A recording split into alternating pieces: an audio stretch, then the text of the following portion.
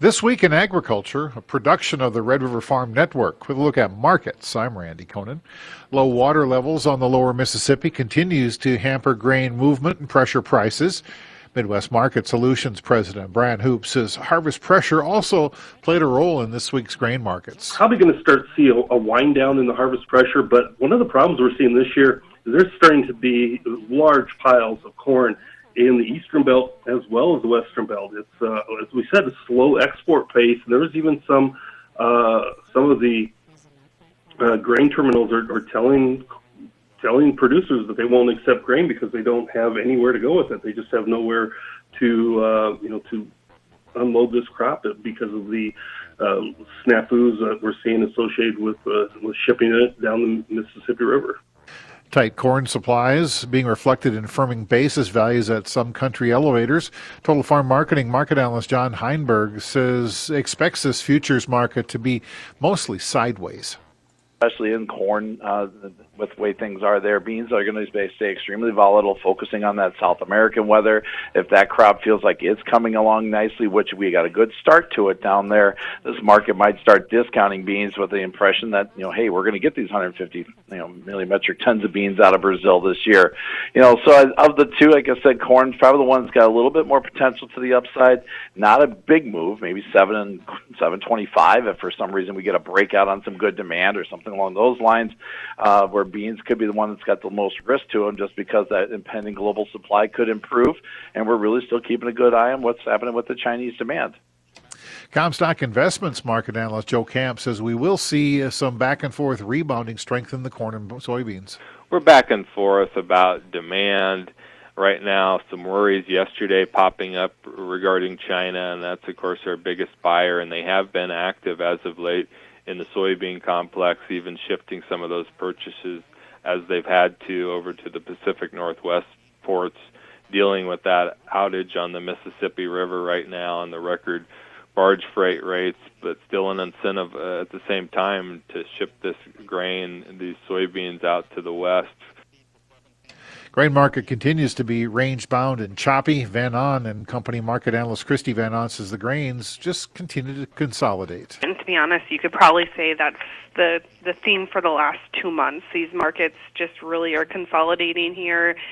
They've made a couple pushes to the top side, and then they're very short-lived and then pull back. And, especially for corn, soybeans, when they get their pullback, they're not all that big of pullbacks, but you're struggling to really kind of carve out a direction at this point. Northern Crops Marketing and Investments President Brad Paulson says demand is another concern. Maybe, see this dollar level off here and hopefully get some more export business. But with a good start in Brazil on that bean crop and demand in the U.S. on the export side is just tepid at best with this logistic problems going down the river. Rail freight is really tight and very, very high priced also. So there's a lot of things going against us on the demand side here. Low water levels on the Mississippi River and dry weather in the western corn belt has shifted the movement of grain. Utterbelt Marketing President Bob Utterback says basis levels will dictate an east to west grain movement. And so farmers, if their basis is strong, specifically I got some guys down in Missouri going into the Kansas market are moving the corn because they're doing some 50, 60 over the board, whereas guys along the Mississippi, because the river is so low, basis is widen are setting on it. So it really is a geographical basis play as much as it is a flat price board play, I think, for quite a while. And that's a look at markets this week in agriculture. I'm Randy Koenen.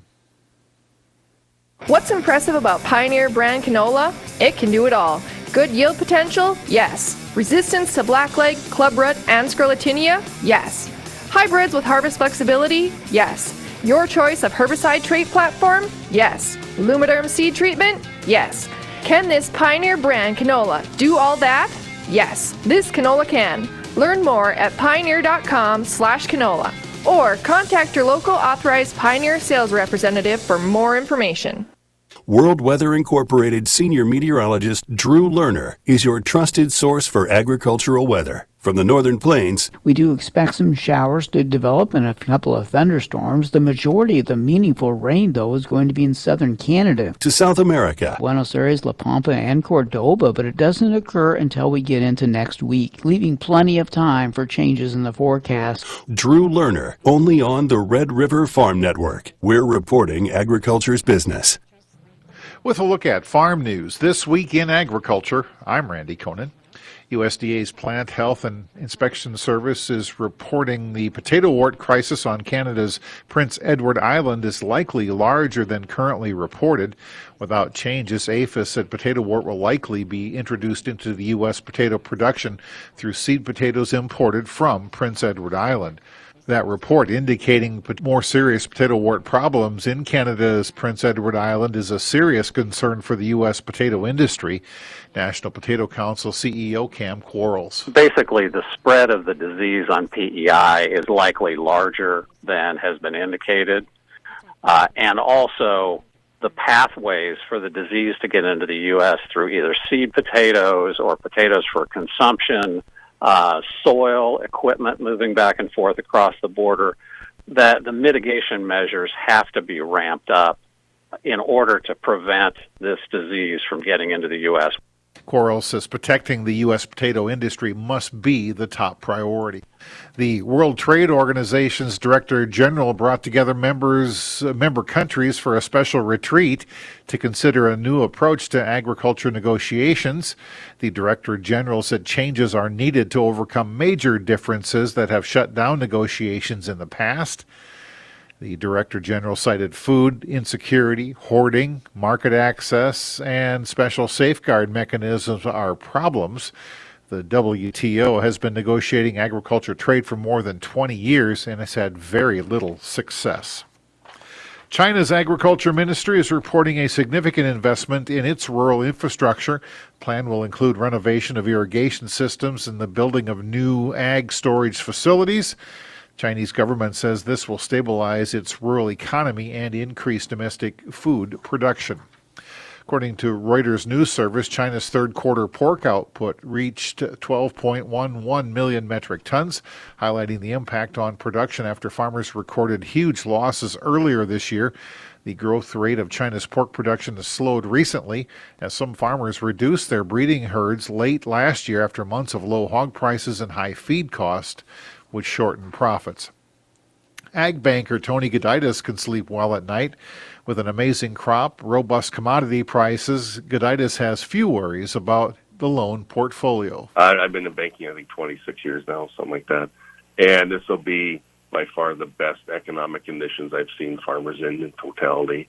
You couple with the asset classes all inflating as well, right? Land is double. Beef stock is strong. The machinery, I mean, they're not depreciating at all. It's probably appreciating. So everything you have on your balance sheet has gone up in value. And now we're sitting on a great working capital positions because of a great crop and very strong prices.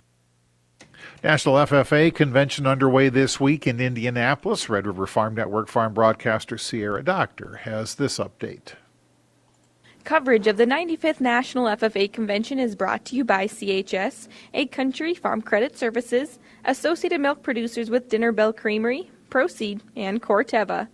Minnesota FFA Interim Executive Director Lavin Rada says awards are starting to trickle in from competitions. So we're still waiting on some of the results, but so far our highest ranking chapter is from Park Rapids.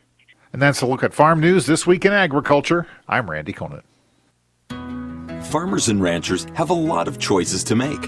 When it comes to your crop insurance needs, the team at Egg Country Farm Credit Services can simplify it all for you. Egg Country's Optimum tool will compare thousands of options based on information from your farm, which will then be used to find the right policy for your operation. Ask about the Optimum tool by contacting your local Egg Country office. Egg Country, focused on ag, focused on you. Find your next job on the Red River Farm Network website. Click on the Job Opportunities tab and discover your future. Taking a look at the Job Opportunities tab on the Red River Farm Network website, True North Equipment has a great opportunity for a service solutions specialist. Resource Auction of Grand Forks and the North Dakota Farmers Union both have jobs listed as well. Find all the details on the Job Opportunities in Agriculture tab on the Red River Farm Network website. That's rrfn.com. This week in weather, I'm Don Wick reporting. Parts of North Dakota received more than an inch of rain in the past week, but the short and long-term drought indicators did not show much for improvement. The entire state of North Dakota facing dry conditions, with a bit of Pembina County being the only exception. Nearly 20% of North Dakota is in severe drought. That's unchanged from last week. Droughty conditions are being seen across all of South Dakota, with areas of extreme and exceptional drought in the southern part of South Dakota. The U.S. Drought Monitor has most of Minnesota in a drought. That includes the extreme drought in parts of southern Minnesota.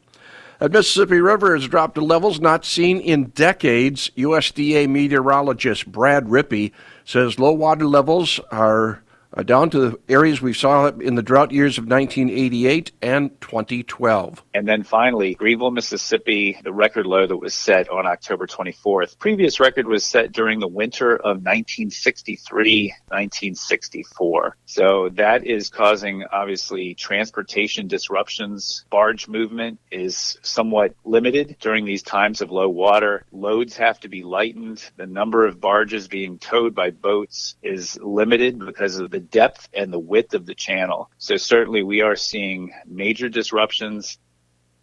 The corn harvest is winding now down nationwide. Wilmer, Minnesota farmer Chad Willis said he had an excellent corn crop. We pretty much had a wide open harvest here in central Minnesota. Not any rain delays to speak of, so a lot of people are finishing up. You know, I monitor Facebook, and I've seen a lot of posts where people are finishing up on corn, so that's a good feeling. The crop was phenomenal for the growing season. Last year in this area we had a drought and had my worst crop ever, and this one ranks up there with one of my best. So I would say we had timely rains. I mean, we were dry most of the summer, but we caught good rain in August, and I think that was just in time, and the corn yields were great. West Browns Valley, South Dakota farmer Bob Metz is done with his harvest. He says the crop quality was good. It came out in great shape. As dry as we were a little bit worried if we'd have good test weight in the corn, and it's just fine. It was, 56 to 58 pounds come out. Ours come out on average about 17 and a half, so just had to dry it a little bit, so that helped on the propane bill. And considering the amount of rainfall we got, we feel very blessed that we got the crop that we did. Crookston, Minnesota farmer Elliot Solheim is done with his harvest. He would like to see some rain. It's dry, and we're making a few trips to the implement dealer for chisel plow parts. We're making it work. All the weak spots are showing up. You're limited on depth, what you can do. Peaver, South Dakota farmer Louis Nigg is finished with his harvest. He says yields depended on where those rains hit. They're all over the board, on my farm especially, and then kind of talking to everyone else in the area. I mean, you pulled into the field and you go, wow, I can't believe the corn or beans are doing this good. And then you get in your other field, 3-4 miles in a certain direction, and you're going, wow, they're only doing this much. So it's from above average to below average crops around here. The spotty rains this summer where you got the 0.2 or the 1/2 inch or something like that, and that was the game changer. Warm, dry weather in this forecast through the weekend and on into the early part of November. After a nearly nonstop harvest season, Mother Nature now providing opportunities for tillage, ditching, and fertilizer application, although there's little chance for recharging the soil moisture profile anytime soon. This is the Red River Farm Network. I think what makes Proseed win is we're different than the other companies in many ways with our programming, our simplicity, our non-corporate attitudes, and our personal relationship building. What Proseed is, we bring back the old-fashioned seed buying experience. We're true seedsmen. We care about everything from the sale to the planting to following up afterwards. That's what we're all about, is just trying to bring that experience back to a personal level. Need seed, think Proseed. myproseed.net. Great seed at a reasonable price. The Red River Farm Network introduces the latest addition to our team of farm broadcasters. Listen for Whitney Pittman as she joins Don Wick, Randy Conan, and Sierra Doctor in reporting agriculture's business. 90 minutes of farm programs each weekday, 4 farm broadcasters, and 1 ag meteorologist. When you check out the numbers, it's easy to see why your number one choice for farm news, markets, and weather is the Red River Farm Network. And we're reporting agriculture's business.